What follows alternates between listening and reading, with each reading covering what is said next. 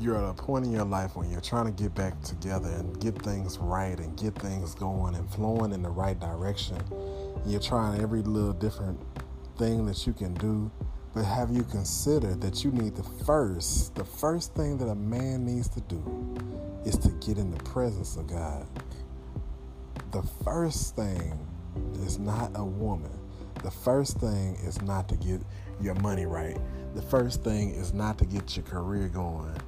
The first thing you need to do is to get in the presence of God. Now, God is everywhere. He's omnipresent. But when you make it a priority in your life to set aside things going on in your life, sometimes you get away from people, places, and things, and you say, you know what? I need to get in the presence of God. So you make an appointment.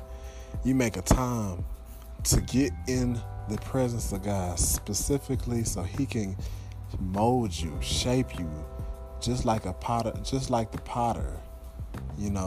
gets some clay and he molds that clay together, shapes it and forms it before they even put it over anything. And that's what God wants to do with you. And God wants you to draw nigh to Him so He can draw nigh to you. And so if you're trying to get things going in your life and flowing in the right direction, in the positive direction, you have to first get in the presence of God.